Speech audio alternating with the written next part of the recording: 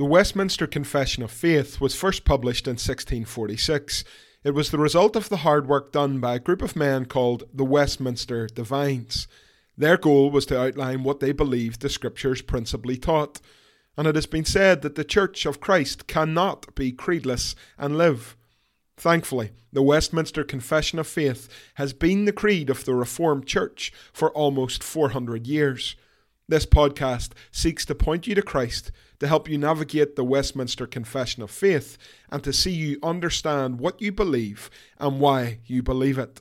Welcome to This We Confess.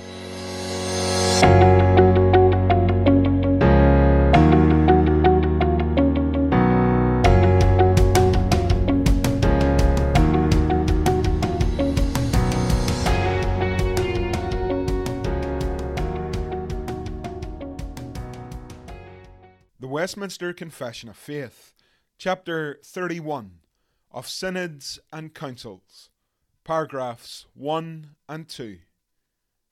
For the better government and further edification of the Church, there ought to be such assemblies as are commonly called synods or councils. Paragraph 2. As magistrates may lawfully call a synod of ministers and other fit persons to consult and advise with about matters of religion, so if magistrates be open enemies to the Church, the ministers of Christ of themselves, by virtue of their office, or they with other fit persons, upon delegation from their churches, may meet together in such assembly. Hello everyone, and welcome to episode 91 of This We Confess. Today we begin a discussion of chapter 31 of synods and councils, and for many in the modern church there is nothing more important than independence. Christians declare themselves to be non-denominational, and local congregations operate without any regard for the Church Catholic. But was it supposed to be this way? Chapter 31 of our confession would suggest not. Paragraph 1 is clear. For the better government and further edification of the Church, there ought to be such assemblies as are commonly called synods or councils. And so, as Reformed Christians, we believe that on occasion there is need for assemblies, synods, or councils. Regardless of what these gatherings are called, they will bring together leaders of the Church to discuss, debate, and consider the spiritual health of the denomination. I am part of the Irish Presbyterian Church, and in my denomination, this teaching is worked out at various levels. Firstly, each congregation is governed by spiritual leaders called elders.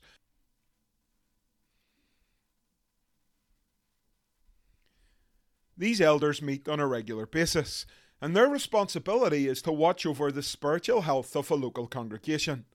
The elder is to be a man of prayer, who will be among the people of his district on a regular basis. But these elders are not independent. Each elder is ordained by his local presbytery, and is therefore accountable to that presbytery. What is a presbytery? It is a gathering of elders from a geographical district. I am part of the Down Presbytery, which runs from Cumber in the north to Downpatrick in the south, from Killylea in the east to Macrahamlet in the west, and indeed on a good day in Macrahamlet's graveyard, you can see a good chunk of our presbytery in the distance. The presbytery meets regularly to oversee the work in the wider area, and it exists to help local congregations in their gospel work, and if there are ever any difficulties, then the presbytery can offer its help to local congregations.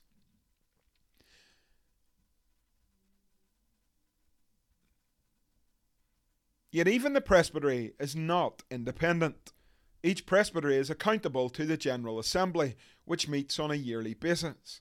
And the General Assembly is made up of elders from across Ireland, from all the presbyteries on this island of ours, and every congregation in the presbytery has a right to send representatives to the General Assembly. And additionally, on occasion, our denomination has called special synods, called to consider the work of the Church on this island. All of this is well and good, but to many it seems excessive in this day and age. Shouldn't we just all get on with the work? you in your small corner and I in mine. While we might like to sing that song in Sunday school, the idea of synods and councils and the interdependence of the church is a biblical one. In Acts chapter 15, we see the functioning of the Jerusalem Council. In verse 1, some men came down from Judea and were teaching the brothers, unless you're circumcised according to the custom of Moses, you cannot be saved. And so we see the issue at hand. Salvation was of grace, but also of works. Was that true? Was that how it was to work out? And so, after Paul and Barnabas had no small dissension and debate with them, Paul and Barnabas and some of the others were appointed to go up to Jerusalem to the elders and the apostles about this question. And so, being sent on their way by the church, they passed through both Phoenicia and Samaria, describing in detail the conversion of the Gentiles, and they brought great joy to all the brothers. And when they came to Jerusalem, they were welcomed by the church and the apostles and the elders, and they declared all that God had done with them. But some believers who belonged to the party of the Pharisees rose up and said, it is necessary to circumcise them and to order them to keep the law of Moses. The apostles and the elders were gathered together to consider this matter. And so in the days after the ascension of the Lord Jesus Christ, we see a theological dispute rising up. And how did the church deal with it? Not independently from one another. One church in the north didn't decide that circumcision was necessary for salvation, and then a church in the south decided that it was not the case. Instead, the church gathered in Jerusalem. The Council of Jerusalem was held. The elders and the apostles were together. They considered and debated and discussed the matter. And in verse 28, we see their decision. For it has seemed good to the Holy Spirit and to us to lay on you no greater burden than these requirements, that you abstain from what has been sacrificed to idols, and from blood, and from what has been strangled, and from sexual immorality. If you keep yourselves from these, you will do well. And so at the Council of Jerusalem, a decision was taken around circumcision and salvation. It was then relayed to the wider church as an authoritative decision that needed to be well regarded. There have been various councils since, and as I've already stated, we as Presbyterians continue to meet on a regular basis with the wider church. Independence from the wider body is not a biblical notion. Indeed, the Apostle Paul would say exactly this in 1 Corinthians 12, verse 12 onwards. For just as the body is one and has many members, and all the members of the body, though many, are one body, so it is with Christ. For in one Spirit we were all baptized into one body, Jews or Greeks, slaves or free, and all were made to drink of one Spirit. For the body does not consist of one member, but of many. If the foot should say, because I am not a hand, I do not belong to the body, that would not make it any less a part of the body. And if the ear should say, because I am not an eye, I do not belong to the body, that would not make it any less a part of the body. If the whole body were an eye, where would be the sense of hearing? And if the whole body were an ear, where would be the sense of smell? But as it is, God arranged the members in the body, each one of them as he chose. If all were a single member, where would the body be? As it is, there are many parts, yet one body. And so the Church of Jesus Christ is made up with a multitude of different parts. However, they do not exist in blissful ignorance and separation from one another, but they are part of the one body. They are interdependent. And therefore, we believe that the structures enjoyed by Reformed believers are founded upon and agreeable with Holy Scripture, and we believe that they are good for the Church. The Westminster Divines state a twofold purpose behind synods and councils. Firstly, that the church would be better governed, and secondly, for the edification or the upbuilding of the church. Good church government helps in both of these areas.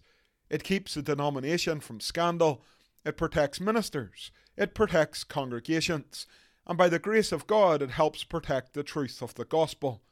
Synods and councils show our interdependence, and they improve governance, and they strengthen local churches. But with that stated, paragraph 2 becomes quite controversial. It states, "As magistrates may lawfully call a synod of ministers and other fit persons to consult and advise with about matters of religion, so if magistrates be open enemies to the church, the ministers of Christ of themselves, by virtue of their office, or they with other fit persons, upon delegation from their churches, may meet together in such assemblies." The Westminster Assembly was itself called by the civil authorities of the day, and so our forefathers saw no issue with magistrates lawfully calling a synod of ministers and other fit persons to consult and advise with about matters of religion. Indeed, they saw this very thing in Scripture. In 2 Chronicles chapter 19 and verse 8 to 11, King Jehoshaphat appointed certain Levites and priests and heads of families of Israel to give judgment for the Lord and to decide disputed cases, and they had their own seat at Jerusalem. And then in 2 Chronicles 29, in the first year of his reign, that is King Hezekiah, in the first month, he opened the doors of the house of the Lord and repaired them.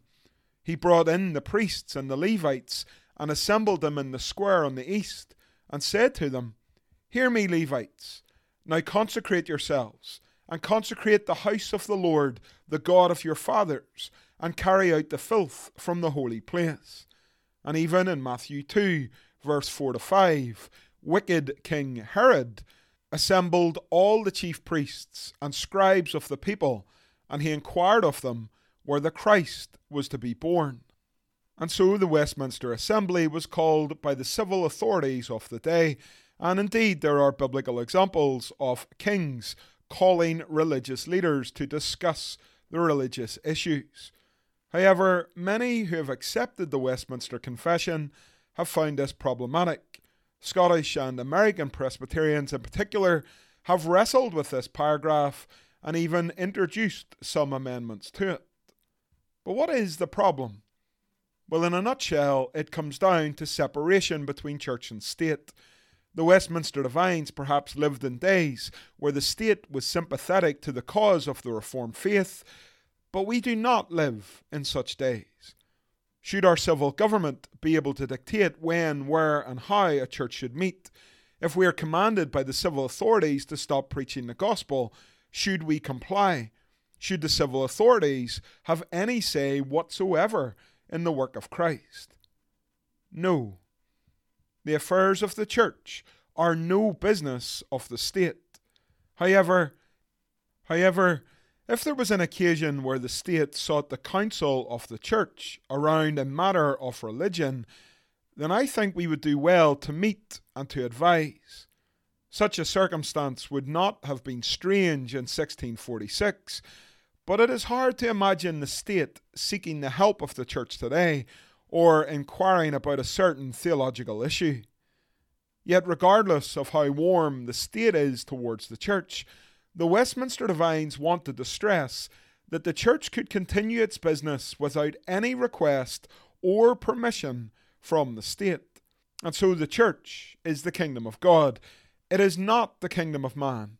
But even with that said, the church does have responsibilities towards the state. The Lord tells us in 1 Timothy 2 and verse 1 onwards. "First of all then I urge that supplications, prayers, intercessions, and thanksgivings be made for all people, for kings and for all who are in high positions, that we may lead a peaceful and quiet life, godly and dignified in every way." But the church does not need to sit and to wait for the state's permission to continue its work. And even if the magistrate of the day is an open enemy of Christ, the church has been blessed with ministers of Christ who by their own authority can call synods, councils, assemblies, sessions, and presbyteries for the better government and further edification of the church of Christ. Often in my own denomination, we speak of the courts of the church, and I know we can often see them as dull, boring, and a little bit dusty. But I trust that as we consider chapter 31, we will come to realize again the importance of the topic. The church is not made up of thousands of independent fellowships throughout the world who have nothing to do with one another. Instead, we are part of the one universal Catholic Church. Christ himself has instituted a government within his church, and those elders hold the keys to the kingdom. And as we have seen today, they are also accountable to other elders in other fellowships who frequently come together in synods and councils. This is not dour irrelevancy, but it is by the grace of Jesus Christ, who governs his church as he sees fit. As wise King Solomon once wrote, "Where there is no guidance, a people falls, but in an abundance of counselors, there is safety." As always, here are some questions for you to consider. Question 1. Beginning at the local church level, explain the structure of the Presbyterian Church in Ireland. Question 2. What twofold purpose lies behind synods and councils? Question 3. Why has paragraph 2 often proved controversial? Question 4. Should the church be willing to meet if the state government so requests? And question 5. Why does the church not need the permission of the state to meet in synods and councils, or indeed on the Lord's Day? That's all for today. As always, my name is Scott Woodburn, and until next time, this we confess.